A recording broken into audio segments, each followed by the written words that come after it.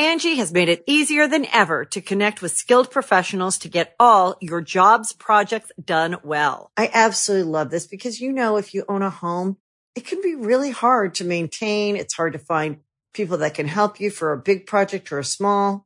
Well, whether it's in everyday maintenance and repairs or making dream projects a reality, it can be hard just to know where to start. But now all you need to do is Angie that and find a skilled local pro who will deliver the quality and expertise you need. Angie has over 20 years of home service experience, and they've combined it with new tools to simplify the whole process. Bring them your project online or with the Angie app, answer a few questions, and Angie can handle the rest from start to finish. Or help you compare quotes from multiple pros and connect instantly, which means you can take care of just about any home project in just a few taps. Because when it comes to getting the most out of your home, you can do this when you Angie that. Download the free Angie mobile app today or visit Angie.com. That's ANGI.com. Be a part of the best pro wrestling podcast today by supporting the Going In Raw Patreon. You can enjoy access to the live taping of the show, exclusive merchandise, and patron-only episodes, and so much more. Support Going In Raw today. Click the link in the description. Hey, friendo, Steve here. And Larson. And welcome to Going In Raw Countout, the only pro wrestling countdown show here at youtube.com/Steve and Larson. We're also available wherever fine podcasts are in the audio realm. Be sure to hit the subscribe or download button. It really helps out the show. Yes. We're also available on the Patreon at patreon.com/Steve and Larson. If you want to financially support the show, we have plenty of reward tiers you can choose from. $1, $5, we're coming up with one coming up in like a week or so. That's going to be a $200,000 Patreon mark. That's right. Yeah, find out what that's all about come June 1st.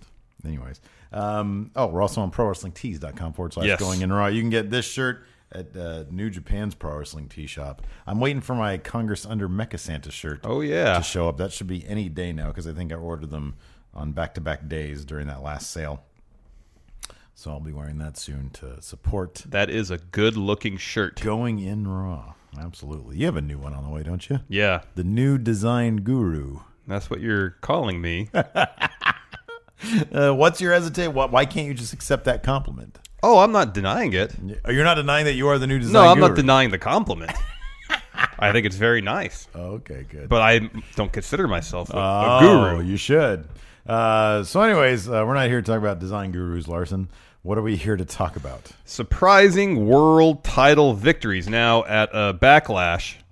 In fairly surprising fashion. Yeah. Jinder Mahal won the WWE Championship for Randy Orton. Yeah. So, of course, that got us to thinking about other world title wins that were pretty surprising. We gave Jinder like a 0.1 to 2% chance. By the time the match actually happened, we bumped that up to 20%. Yeah, but still, it's overcoming 80% odds against you is pretty good. Yeah. Pretty surprising. Yes. Here are 10 other surprise title changes. Yes. Number 10. 10. Seth Rollins at WrestleMania 31. Yeah, we were there. We were there. It was very shocking because I literally stayed true to my word and left during the open of the Brock Lesnar. Actually, it was the close of the match before that, preceding that. Yeah, you went to the merchandise stand. To get my merchandise because I was like, you know what? I know what this Brock Lesnar-Roman Reigns match is going to be like.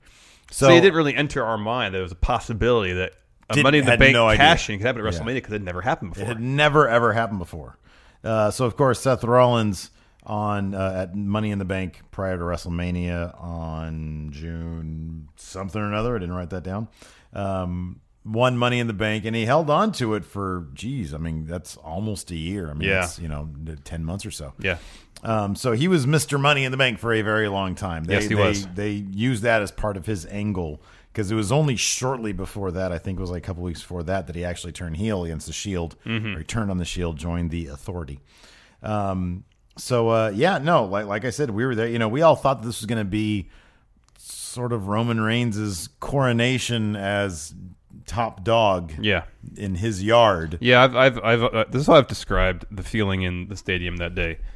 That there was this point in the match the match starts out with Brock dominating Reigns. Yeah. Reigns, bit by bit, starts to come back.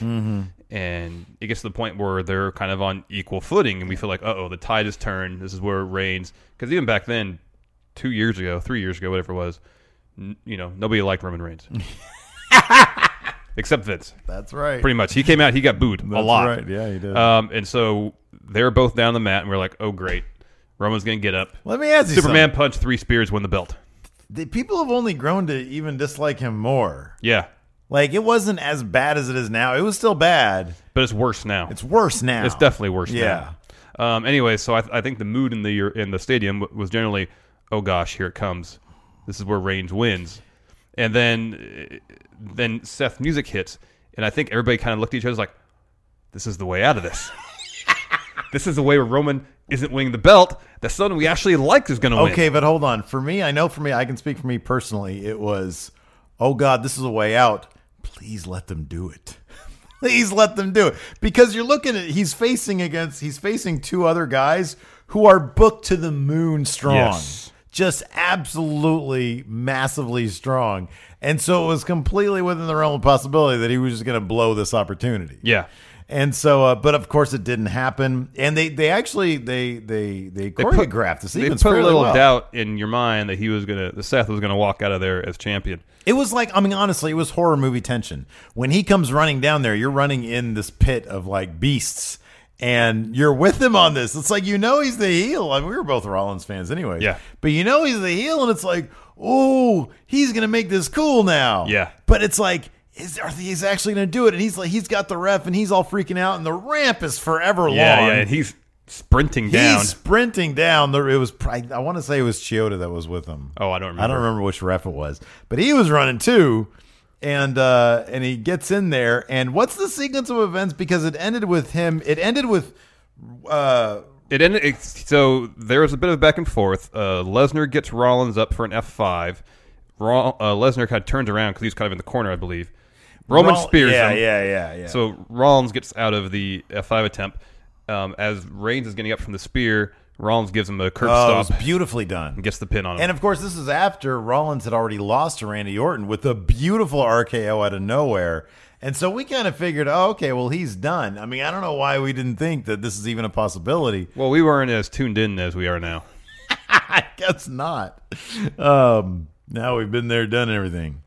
So yeah, and we just, the state of euphoria we were all in leaving the stadium that night was next level in terms of wrestling euphoria. I dare say unparalleled so far in terms of our live experiences. Oh, for sure. Live event experiences. In terms of like that moment, that was the highest I've ever felt off the moment.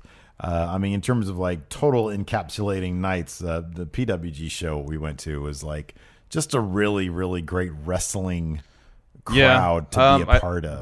Probably the second closest thing I can think of is when we went to NXT Brooklyn and Shinsuke won the title from Joe. Oh, yeah, that was huge too. So, but no, I distinctly, I still can play this back in my head, like the beat of his music kicking in and his name. Because, that screen, that Titantron gigantic. is massive. And even from the seats that we had, which were good seats, but they weren't like on the field or anything, it was, I'll be honest, those, like, I actually much prefer those seats to the ones we had this year on the field, simply because you get an overview of everything. And so sitting there and then seeing his giant name come up. And we both looked at each other like this. It was jaw-dropping. Yeah. It was absolutely jaw-dropping. I get like sort of goosebumps even thinking about it, like reliving it.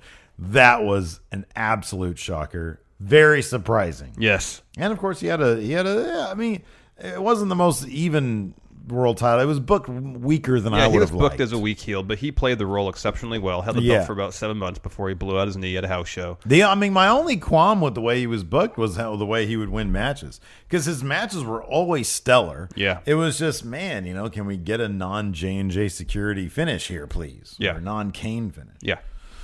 Number 9, Mikey Whipwreck. So this one isn't necessarily so much just the nature of the win itself being a surprise, but just kind of his career arc. Yeah. in ECW to begin with, because he started out as a volunteer member of the ring crew. And then I guess he didn't even to get paid. He and I think some others just wanted an opportunity to bounce around the ring before and after shows, and then Joey Styles took notice of him, brought him to the attention of Paul Heyman, and from there Paul Heyman signed him on, and he started out as a jobber. Yeah. But then it seemed like he was a much smaller competitor than a lot of people on ECW, and he quickly became an underdog that the ECW arena could really root for. He was kind of a case of just the ultimate like living vicariously through another person, because the dude was not. He was just the most regular looking guy, and they played that in some degrees to comedic effect, well, a lot to comedic effect. Because, for example, I believe him and Cactus Jack won the tag team titles. Yes. And there's a couple of great promo, at least one great promo, where Cactus Jack is talking about, all the violence and whatnot. And Mikey is just not into it at all. Like, he's not interested in any of it. So he was like, in that respect, he was kind of like a hesitant champion. But he would somehow, some way, find a way to win when it kind of mattered. Yeah, because as he won started the television championship. Yes, and then, as you mentioned, tag team titles with Cactus Jack. And his push kind of reached its peak when he won a number one contender match for the ECW world title. And he had a ladder match on the October 31st, 1994 edition of Hardcore Television. A brutal match. Yeah, against the Sandman, who was champion at the time. Ladder match. It was pretty brutal. And it was like he didn't. It's not like he won thanks to shenanigans. No, he didn't use a whippersnapper to win. Yeah, he hit the Sandman a few times with the ladder. One a pretty stiff shot to the head that busted the Sandman open. Oh yeah, he was busted open. Oh yeah, and then Whipwreck laid the ladder across him. He went to the top rope, did a splash, and picked up the win. Yeah. And the entire face locker room comes out and celebrates with him. Yes, and Cactus Jack too. And Cactus Jack, that's right. Yeah. He only held it for about a month and change. After that, there was a three-way dance between Sandman, him, and Austin, Steve Austin, who was doing those promos at the time, and ended up losing it there. But yeah, I mean, he was sort of the very. It was kind of like a gift to the fans to have sort of the guy who personifies them win the title. So people were pretty surprised that happened. Number 8. Bob Backlund. So Bob Backlund, of course, he was a former WWF champion. Yeah, this is not like when. Well, this was still WWF. Yeah, this is like in the late 70s, early 80s. He was a prominent. He was actually a champion. Yeah, he was one of the top names in WWF. Yeah, but by the time 1994 came around, he was not. Correct. He had not been in WWF. He was 45. Yeah, 45 or so. He was in a feud with Bret Hart, who at the time was WWF champion. And they had a match at Survivor Series 94. It was a submission match. Here's kind of the interesting part about how this match worked. It wasn't as if... Because you go back to submission matches and you think Stone Cold Bret Hart at WrestleMania 13. Sure, yeah. That was a submission match. Yeah. Where the two people in the match would have to give up to lose. But that was not the case in this match. Each competitor had someone in their corner. Bret had the British Bulldog. Backlund had Bret's brother, Owen Hart. And so to win the match... you had to put a submission move on your opponent, and their corner person would have to throw in the towel. Yeah. So that was how the match was constructed. So it's a long match. I think like 35 minutes long. And I felt like the last half of it is Bret Hart in the chicken wing. I feel like come November, we're going to be doing this for our bad pay-per-view review could show. Be. There's a lot of Survivor Series to choose from. We fired this thing up to rewatch this match. And like you get all the different Survivor Series teams like revving each other up. Yeah. And like one was like Team Luger, and it was Luger, Mabel, Atom Bomb, I think. Oh, I think it was Crush. Oh, it was Crush. Hold on. Wasn't Crush and Atom Bomb the same person? No, they're two different people because they're both in Chronic later on. Okay. And then and the Smoking Guns. Yeah. And then Team Luger HBK also had his own team of himself, Diesel, which immediately it's a stacked team. Well, then there's also Jeff Jarrett on that team. We'll talk about that in November. Yeah. So, anyways, but this yeah, match let's get is back really to this long. 35-minute match. Yeah, this match is super long. I feel like the last half of it was Backlund Backlund had Brett in the crossface chicken wing. They were spooning on the floor of the mat for the longest time. It felt like at least 10 minutes. The longest time. So at some point, like 10 minutes prior, Bulldog got knocked out. Yeah, he got KO'd. So for the duration of him getting KO'd and the end of the match, he was out on the floor. Yeah. I'm not sure exactly. There wasn't a concussion protocol back in '94, man. Okay, but here's the thing. Even if there wasn't a concussion protocol, the fact that nobody really took notice and then tried to help him for that long a time if somebody's out cold, that's not natural for somebody to be knocked out. I agree. That's like death status right there. That's like this guy just got knocked into a coma. You should immediately begin emergency procedures. Agreed. But this is professional wrestling. So anyways, with Bulldog knocked out on the floor, Owen goes to the ringside area where Stu and Mama Hart. Yeah. Is it Helen? Helen sounds right. Helen Hart. I'll say that. I think I read that. Helen Hart. Mrs. Hart. Susan Hart. We'll say Mrs. Hart.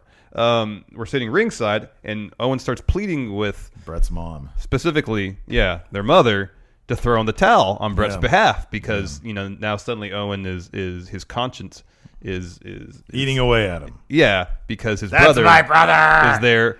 That's my brother in the cross-face chicken wing for at least 15 minutes. And I'll tell you what, I love Owen. Owen did a hell of a job acting this out. Selling it. It was fantastic. I thought Owen was like the most entertaining segment about this. So Mrs. Hart, she's conflicted. She wants to help her son. Correct. At the same time, Stu's like, nope. Stu's like, no, we don't do that in this family. Nope. No, we don't do that. You deal with it. You deal with the pain. Yeah. Brett, if you're such a great wrestler, get out of the hold. That's Stu Hart's controversial opinion is the same as ours. So eventually, Owen pleads enough that his mother throws in the towel. Yeah. And Bob Backlund is your new WWF champ at the age of 45. Now, I couldn't tell. It was very surprising. He held the belt for 3 days. Yes. Before losing it at a house show at Madison Square Garden to Diesel. In a match that lasted how long? 8 seconds. Right. I think it was a kick and a powerbomb and a 3 count. Yeah. It was 8. It would have been like 4 seconds if it was like Scott Hall, but it was Diesel, so he's slow. It would have been 3 seconds if it was HBK because it's super kick pin. Super kick pin, exactly. But what was funny is that the crowds were number one. The WWF title changed hands mid-show, so this was like. This was not the main event. The main event was Yokozuna versus Undertaker, which I'm sure was another. It was a casket match or something. Casket match, exactly. And Chuck Norris was there to enforce things. And if you have Chuck Norris in a match, obviously it's going to be the main event. This was like held in the middle of the in the middle of the card. So that's kind of where you see how they treated the WWF title at the time. It was sub Yoko, Undertaker, Chuck Norris. It was sub like best Survivor Series team. It was underneath all those.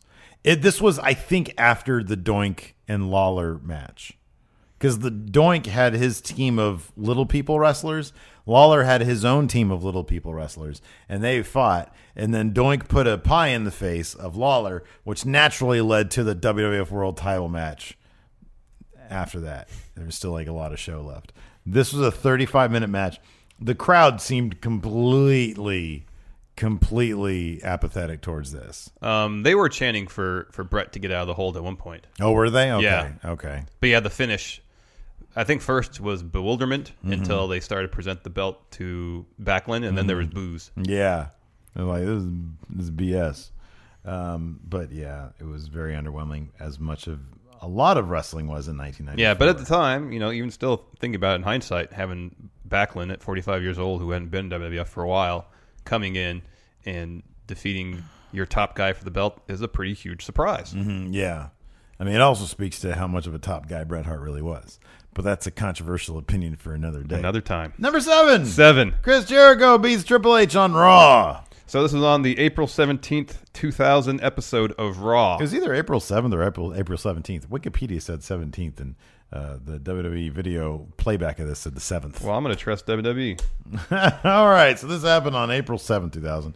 And so... This opened the show, right? Yeah, Jericho was white hot. he was white. This is about a year or so after his debut. He was white hot. And this was back when like anything could happen on Raw. Yeah. Like anything could happen on. There was a lot of title changes on Raw. Oh, yeah. A lot of them. But anyways, Jericho challenged Triple H, I guess. I forget what the setup was exactly. But anyways, Triple H bit. Jericho ended up beating Triple H. Earl Hebner did do a quick 3 count.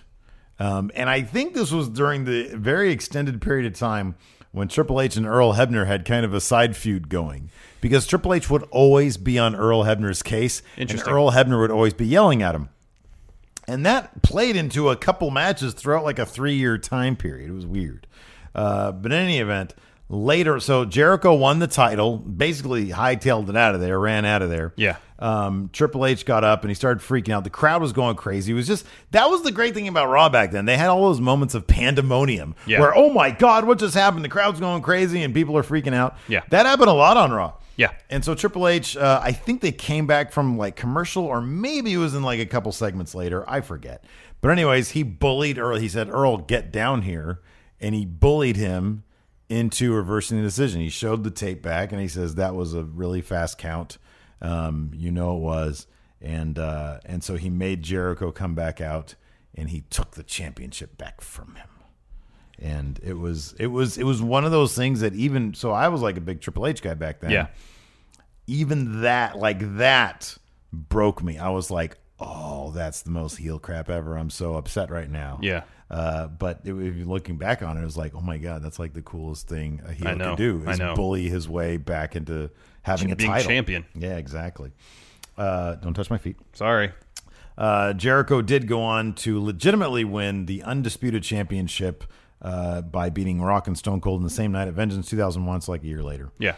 But at the time, he was sort of a heel. I don't think people really wanted Jericho to be a heel. It wasn't like when he was a really good heel. It was like, it was just a poorly booked, I think, cowardly heel type thing. And I remember watching his when he won that. I mean, hell, that actually could have been on this list because he won the Undisputed Championship by beating The Rock and Stone Cold.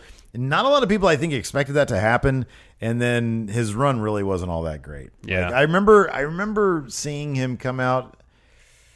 Maybe when he lost it to Triple H, or maybe it was just one of the times when he was actually champion, and just people did not seem to be into it. He wasn't getting like a lot of heel heat. Yeah. It was just people were not into it that much. So that wasn't like the best. But it's always cool to say, hey, you know what? It wasn't The Rock. It wasn't Stone Cold. It wasn't Triple H who was the first Undisputed Championship. It wasn't Kurt Angle. Yeah, it was Chris Jericho. So that's always cool because we love Chris Jericho. We do. Number 6. 6. Mankind. He won the title on Raw. Yeah, so this was the same night as the infamous Finger Poke of Doom. December 29th. January 4th, 1999. Well, it was taped on the 29th. Yes, and that's how WCW knew the results of the match because it was pre-taped. Correct. And so they spoiled the finish of this match live on air. Yeah. Classy Eric Bischoff. I know. When Tony Schiavone, as you said, with Eric Bischoff telling him to say this, told people what the outcome of the match was. But apparently it didn't work in WCW's favor because over 500,000 people turned the channel from Nitro to Raw to see Mick Foley win his first world title. Yeah, man. People like Mankind. Yeah, they do. Oh, man. Yeah. This is, again, one of those pandemonium moments where he won it thanks to help from number 1 DX, number 2 Stone Cold. Yeah, who gave The Rock a stunner. Right. But of course that led to like a really, really great feud between The Rock and Mankind. He actually lost it not even a month later. At the Royal Rumble. When's the Rumble? The Rumble's at the end of January? Yeah, so less than a month later. But then the Mankind won it back, I think, at the Empty Arena match. Yeah, the Empty Arena match. Yeah. And then Rock won it again. So at the beginning of the night, Mankind had a match against Triple H with Shane McMahon as the guest referee. Mm-hmm. Shane cost Foley the match. And then so Triple H wins. But then Triple H pedigree Shane, and then Mick puts Shane in like a submission hold and demands a title shot later that night and threatens to break Shane's arm, I believe. Yeah, that's what happened, yeah. And then so Vince gives him the match, no disqualification. So we have this match as a main event, and as you mentioned, it's like overbooked. But as wonderfully overbooked. Yeah, exactly. And the crowd was just eating it up. The crowd was insane for this. Yes. It was great. No, it was fantastic. I remember watching this live. It was me too. fantastic. And yeah, it was like, and then it's like you flip over to WCW. And you get that ridiculous garbage that's going on there. Where I remember watching that too, because here in California we'd get Nitro from 5 to 8, and we could turn over to Raw right afterwards because Nitro would always end at 8 because they had to play Robin Hood or whatever the show was on afterwards. Yeah, and so we could just turn right to Raw and we get all 5 hours of wrestling in a row. We didn't have to worry about it. That was so much fun, man. We go hang out at Jeff's and watch it or Nate's and watch it. Yeah, that was so much fun. So we get to watch all that. So you watch the finger poke of doom. You hear Shivani talk about stuff, and you're like, "What?" And you're like, "This is stupid. Yeah. Why are they ending a show this way? This is really stupid." Yeah. And you watch Raw, and it's like 2 vibrant, exciting hours of wrestling, and it ends in such a euphoric moment. Yeah. Not another. At that point, Sting's in the rafters. We're going to Robin. Yeah, I know. At that point, WCW is like, okay, I'm watching just to see how bad it could get. Yeah, I know exactly. Like, or I mean, for me, it was kind of like always. Well, is this ever going to get better? Like, can they do some cool, shocking stuff? But all their shocking stuff was just crap. Number 5. Andre the Giant beats Hulk Hogan, brother. So this was on Saturday Night Main Event, February 5th, 1988. I remember watching this when it happened. Yeah, you've told me this before. Yes. Well, we've talked about this match before on other episodes. So it was a match. I always get confused with all these. So there was Hogan beating Andre at WrestleMania 3. Did this predate that? No, this is afterwards. This is after that. Yes. Okay. So this match was for the WWF Championship, which Hogan at this point had for like 4 years. Okay. He had it forever. All right. And this was during the time when Andre aligned himself with the $1 Million Man, Ted DiBiase. Okay, right. And so, how long after WrestleMania 3 was this? WrestleMania 3 was 87. 87. So almost a year. Okay, all right. So there had probably been like 2 story beats in that year. Probably. I know stories moved much slower back then. They really did. So this is the match with the twin referees. Oh yeah, Dave and Earl Hebner. Yeah. So one of them was Dave, I believe, was a referee during the actual match. Yeah. Counted the pinfall even though Hogan like kicked out at 3 or something like that. Right. But still counted as a win. Gave Andre the belt, and this is when Andre gave the belt to DiBiase. Right. Because DiBiase effectively bought the belt. He had a lot of money. Yes. He was $1 million man. Right. I think Hogan around this time was going to go and shoot No Holds Barred. Oh, okay. So he needed to take a break from television. Right. So this is a storyline they put in place. Of course, Jack Tunney stripped DiBiase of the belt because he didn't win it. He bought it. Right. Yeah. And so they set up. This isn't eBay. This is the WWF. Exactly. So they set up a tournament, declare a new WWF champion at WrestleMania 4, which Macho Man won. Oh yeah. With the help from Hogan. Oh yeah. But shoot your movie. Yeah. At this point, after 4 years, Hogan seemed basically unbeatable. Oh yeah, sure. So it was pretty darn surprising. Even Andre, who is a legend in the industry, to have him beat Hogan for the belt on network television. Now this was okay. So it had the twin refs. Was it also like Hogan had kind of like one shoulder up? Yeah. Okay, so he it wasn't a clean. He count. kicked out, not kicked out. Okay, yeah. I got you. Okay, friggin' Hogan, you can't just take a friggin' loss. I'm the man. But I remember watching this and thinking it was crazy that Hogan lost. Yeah, that was just a shocking thing. And if you're a wrestling fan, back then, and Hogan lost, you're like, what? What the heck is that? That never happened. Well, they saved that for NBC primetime television. They did. Right there, yeah. Number 4. 4. Ron Simmons beats Vader. So this took place on August 2nd, 1992 at a show in Baltimore, Maryland. Originally advertised was Sting to take on Vader for the WCW World Heavyweight Championship, but then during the course of the show, he was injured, quote unquote, yes, by Jake the Snake Roberts. Fake injured. Yeah. Yes. And then after that, Bill Watts, who was in charge of running WCW at the time, had a drawing, a random selection. Yeah, to find a new opponent for Vader. Yeah, and Ron Simmons was selected for that spot. I wonder if RoboCop's name was in the drawing. This is 2 years after RoboCop was in WCW. There you go. So he might have still been under contract. He's like a super part-timer like Brock Lesnar. I'm pretty sure that was just a by appearance fee. When did RoboCop 3 come out? Because they could have done another thing. This could have been RoboCop, but instead it was Ron Simmons. Fortunately for Ron Simmons, his name was chosen, and they had a match. And man, crowd was super behind Ron Simmons, big time. B, when he won, they went crazy. Yeah, they went absolutely crazy. Now, what's kind of interesting is that so we looked at it like a shoot interview with Ron Simmons, and they said, so why did they decide to put the belt on you that night? Because usually there's reasons for these things. WCW kind of evidently never really cared about reasons. And so he said, I have no idea. And he wasn't told he was going to win the title until he showed up that day at the arena. Right, exactly. If you get a chance to watch it, it is actually really a joy to watch. Yes. Because number one, it is actually Ron Simmons was really fast. Like, he was a really fast power wrestler back then. Yeah, athletic too. Yeah, he was a very athletic power wrestler.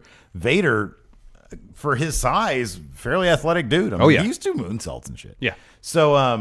So to watch the finish of this, and see the crowd's reaction, but then the face locker room comes down.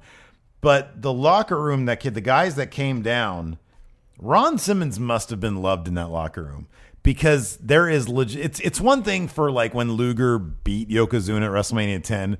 You can tell those guys had to have their arms twisted to go out there and celebrate with Lex Luger. Yeah. None of them really seemed to care much. No. You could see every single one of them. And I know there's like probably a Wyndham in there. Yeah, Barry Windham was in there. Brian Pillman. Brian Pillman was there. Tom Zank. Tom Zank was there. The Z-Man was there.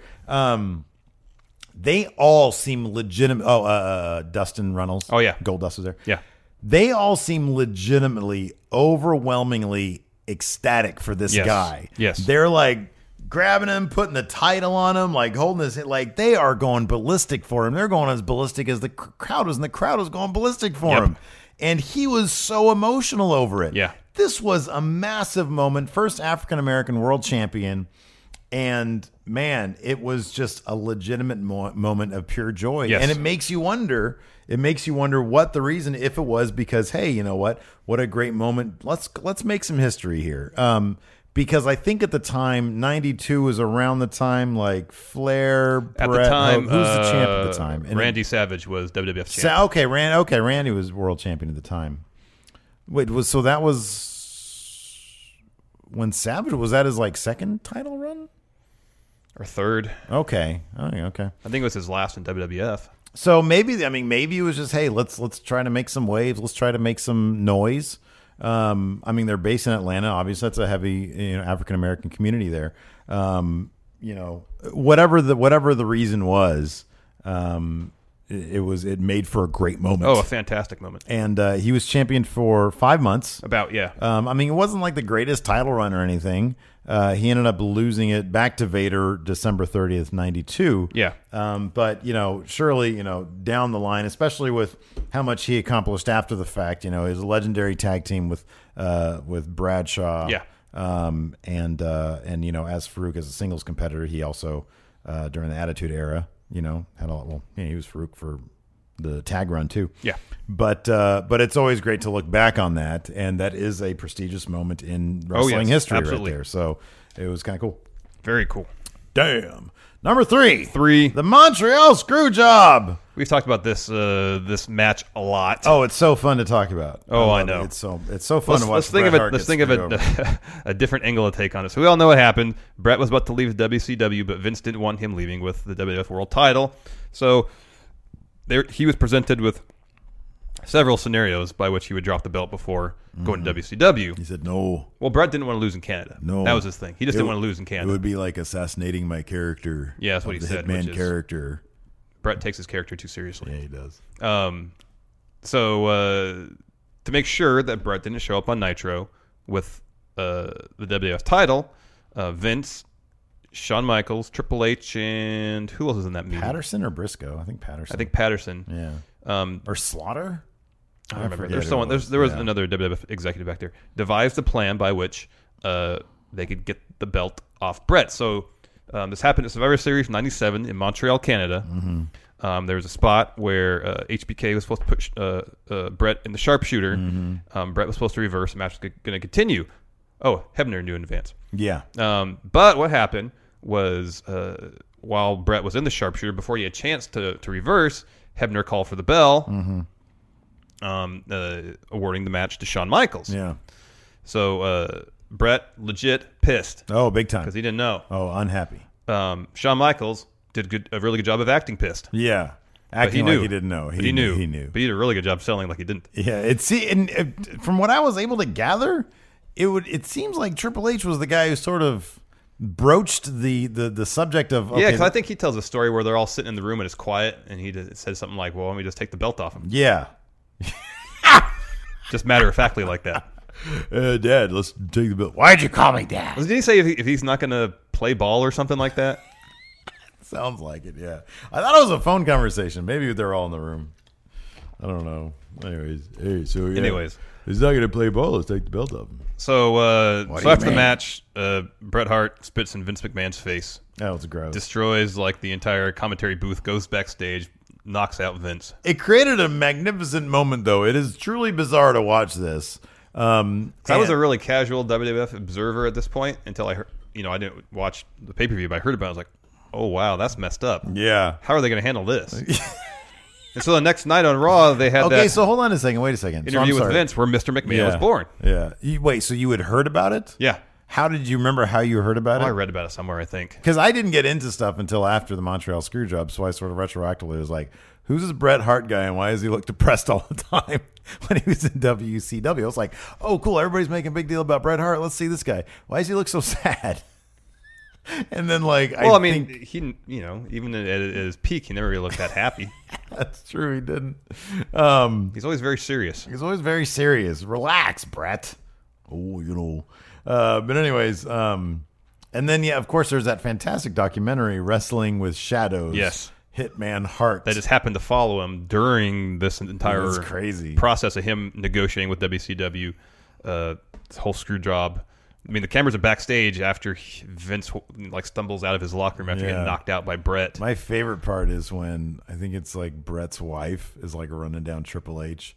Don't tell me you didn't know about this, Hunter. You know about it. Yeah. He was like, no, I promise I didn't know about it. I didn't know about it. He's got that cheesy polo shirt on because he was still kind of the effete, French guy. Oh, he was the Connecticut Blue Blood. Thank you. Yeah, Connecticut Blue Blood. Yeah, he was the French guy in WCW. Yeah. Anyways, that was a lot of fun. I always love talking. That's the most joyful moment in wrestling for me. You know what? It's not real, Bret. It was like, I told Vince, I said it'd be like assassinating my character. It'd be like shooting me in the head in Canada, in front of all my fans. You know what? See, I'm surprised he didn't look at that as an inverse. Book it so DX essentially storyline wise screws him out of the title. Yeah. That's a huge face thing. They'll follow you anywhere you go. I know. If you get screwed storyline wise out of the title, you're going to get a lot of face heat. Yeah. I don't understand why. I don't know. Roll with it, man. Yep. It's a business. It is a business. It's a business. Anyways, number 2. David Arquette. So this was a tag team match, right? That happened on Thunder. This is surprising to say the least. I know that.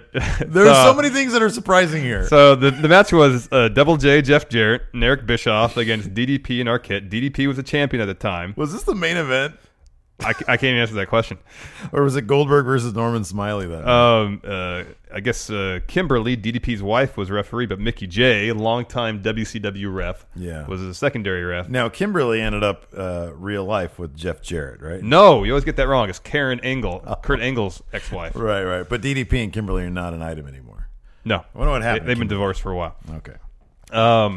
So it was a situation where it was a tag match, but whoever scored the pinfall win would be the new champion. Yeah. And so, of course, this is when Vince Russo was booking WCW. Yeah, this is Vince. This is all Vince Russo. Oh yeah, he claims that it was Tony Schiavone's idea about Arquette winning the title. And then Russo just did this to kind of pop ratings. What are the odds that David Arquette got on the cover of USA Today and this match was trying to promote that movie Ready to Rumble, even though the movie had already been out at this point. So once again, this was a licensing deal, sort of an informal licensing deal between WCW and then like a movie. And I think 2 weeks later, during the movie's run, 2 weeks after this match, the movie's still in theaters and it got a slight bump. Yeah. Well, like when he lost the title. I think, that's what it was. Like that. At Slamboree, which happened, 12 days later. People were tired. People were no longer sick of they were no longer disgusted by WCW. So like, I'll go watch that movie. He's not champ anymore. But it was a situation. The match was where. What do you think? Let me ask you. What do you think the odds are that Tony Schiavone was trolling Vince Russo when he brought that up? He might have been. At the very least, just joking around. Hey, you should put that on David Arquette. You know, if David Arquette's in the match, you just put the title on him, right? Yeah, bro. Hey, bro. What a great idea, bro. That'll pop ratings. He'll be on the cover of USA Today, bro. So everybody in a hotel room can maybe see him. In the upper, left corner, something like that, of the front page. Exactly. My eggs are here. Who's that idiot? Anyways, I don't know. I'm nuking Russia. The finish saw a double pin, if I remember correctly, where who did Arquette pin? Bischoff, I'm sure. I don't know, man. And then, but the ref only counted that pinfall, and so Arquette was awarded the belt. Yeah, there was like a double count. Yeah, no, double he pin, only saw that one. Yeah, double pin. But didn't DDP and Arquette celebrate afterwards? Yeah. Why would DDP celebrate? He just lost the title. Well, because he was his tag team partner. But he lost the title. Yeah, but he knew that I wasn't real. He knew that he can probably take it off him if he wanted to. But he didn't, because at Slamboree, Arquette swerved DDP, and Jeff Jarrett was a champion. DDP doesn't seem like the kind of guy who has that much foresight. He's good at yoga, though. He is. he's just a good guy. He's a good motivational speaker, yeah, too. Exactly. Oh, that's good for that kid. I just love that when they told DDP said this, when they told him the finish of the match, he thought they were joking. He said, what? All right, man. Could you imagine? What a shit show. Could you imagine working there? God. I don't want nobody know. God, that's just... No, thank you. I mean, it's bad enough you hear about like WWE, their like writers turnaround is like 3 months. Like the average writers is there for 3. Because it's just got to be frustrating. Like, okay, so man, Vince doesn't want Jinder to win now. Is that solid? Yeah, no, it's solid. Okay, so we can write this now. 2 hours before the show. Okay. Hey, Steve Larson. Yes, Vince. I'm making a change. Jinder's going over. And then tomorrow we're going to have a big Indian celebration. Okay, Vince. Jinder goes over. Book it. All right, Vince. Fuck, we got 2 hours. Oh, God, this is so annoying. I just want to go back and do comic books. Anyways. Yeah, so Arquette, how long did he have the title for? 12 days. 12 days. Okay, lost it to Slamboree 2000 in a trip. Oh, yeah, and then 3 cages on top of each other. Yeah. And those matches always go well. Yeah, those were great. And Double J, he turned on DDP. Double J ended up with the belt. Did somebody get hit with a guitar in that match? Yeah, I think Arquette hit the DDP with guitar. Of course they did. Of course it did. See, this one, Arquette winning was a surprise by the time Russo had won it. Oh, yeah. In a way, it just made sense. Yeah, it was an inevitability at that point. At that point, it seemed like it was inevitable that it was going to happen. Oh, that's going to happen. He's going to have a stupid sleeveless shirt tucked into his... No, that's when he had the football helmet on and pads. Oh, God. And he still got concussed. Oh, man. It was just another week of TV. That's how he put Yep. it. Anyways.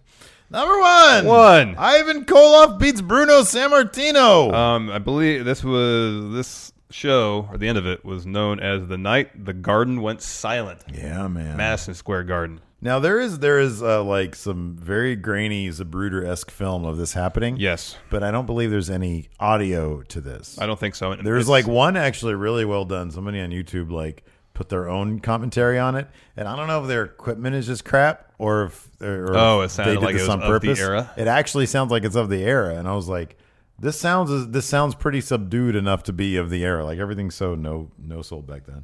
Yeah. And Ivan Koloff goes back to Bruno. So at this point, Bruno had been champ for almost 8 years, from May of 1963. Unbelievable. And this match took place on January 18th, 1971. Bruno has a really good rundown of like sort of his career on the Legends with JBL. Yeah. I always recommend it. It's amazing. Did he talk about what his schedule was like back then? Was I'm it like almost positive he said it's as crazy as we. What, I thought he's the one who said 8 matches a week, stuff like that. Yeah, 6 matches a week and 2 on Sunday. That's crazy. Yeah, absolutely insane. And literally the only reason they had him lose to Ivan Koloff is because he said, "I need a break." 8 years. Yeah, he needs a break. Yeah, of course he does. Yes, he does. Anyways, so if I remember correctly, it was Koloff who finished the match with a knee of some sort, and then pinfall was counted, and then everybody just went silent, gasped. it'd be like when Lesnar beat Undertaker, Yeah. but like a lot more. Yeah. Like people like So I talk about in that one dude with like his eyes all bulging out. It would've been the Hogan Andre match where Hogan hadn't lost in 4 years, yeah, and then Bruno hadn't lost in almost 8. yeah. So, Shocking. yeah, double it. Yes, Yeah. almost double. Yeah, that's crazy. But then, so Koloff won the belt, but he only had it for 3 weeks, Which again is kind of shocking. and then lost it to Pedro Morales. right. And then Bruno got it again in December of '73, so about 2 years later. Yeah, And they held it for 3 more years. yeah, yeah. So that dude had it for like 11 years. Does he have he has longest for like total? I think he has the conglomerated? longest total combined reign, I think. Okay, yeah. Wow. It's pretty crazy. No, that is crazy. Bill Apter is quoted as saying it felt like they were at a funeral. Is this here from some notes you have here? That, I looked at Wikipedia notes. Okay. Yeah, during his time. No, I was going for the finish of the match. So that after the pin, that Koloff walked to the ref, and the ref raised his hands 3 times. Announcer came in the ring with the title, but they didn't want any riots, Yeah. so no one actually gave the belt to Right. Koloff. Instead, he left the ring, and Bruno remained in the ring. So I guess Koloff could walk out of the ring without a riot happening. It sounds like a really freaky situation. An audience of, speculate, 15,000, 17,000? Yeah, the Garden's a pretty good size arena. Okay. That many people just... It'd be like, that scene in The Birds when all the birds are just there. And they're all just staring at her. Well, back then too, they didn't have the huge, But these are people, not birds. huge elaborate sets. Right. So they only have the entryway, and every seat is probably filled. Yeah, exactly. So there could be close to 20,000 people. Yeah. So you win it, and everybody's just staring at you like, or they're crying at you. Yeah. Like, what do? You're just like, all right, I'm out of here. Like, there's nothing more terrifying than like silence when you're in front of a big crowd. Like when we did the old Inside Gaming Awards. Like that's kind of the one time we were in front of like a big we were the focal point in front of a big crowd, and there's like a couple hundred people there. Yeah. And it's weird. I can't imagine what it would be like in front of 20,000. I know. And just like who are that surprised, who are just shocked and weirded out, and you have no idea like any one guy can have a gun because they probably didn't check that stuff back then. Like they didn't know. I don't know. Somebody have a gun, man. Saturday Night Special, a little tiny one, like that. I learned that. Anyways, so there you go. There are the 10 most surprising title changes in history. If you can think of any others, world title victories. World title victories. World title. Let us know in the comments. And yeah, until next time, we'll talk to you guys later. Bye.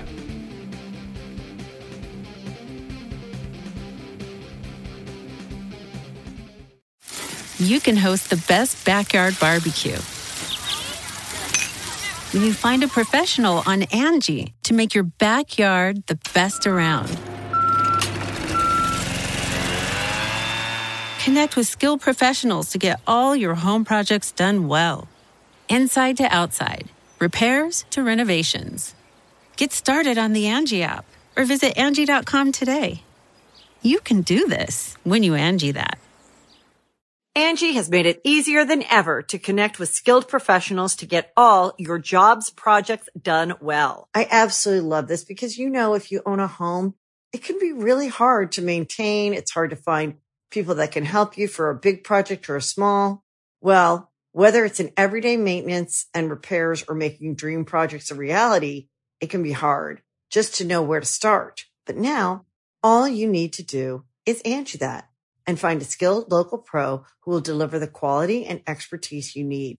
Angie has over 20 years of home service experience, and they've combined it with new tools to simplify the whole process. Bring them your project online or with the Angie app, answer a few questions, and Angie can handle the rest from start to finish.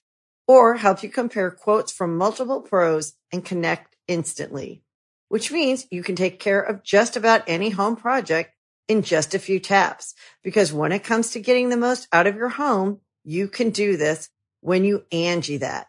Download the free Angie mobile app today or visit Angie.com. That's ANGI.com.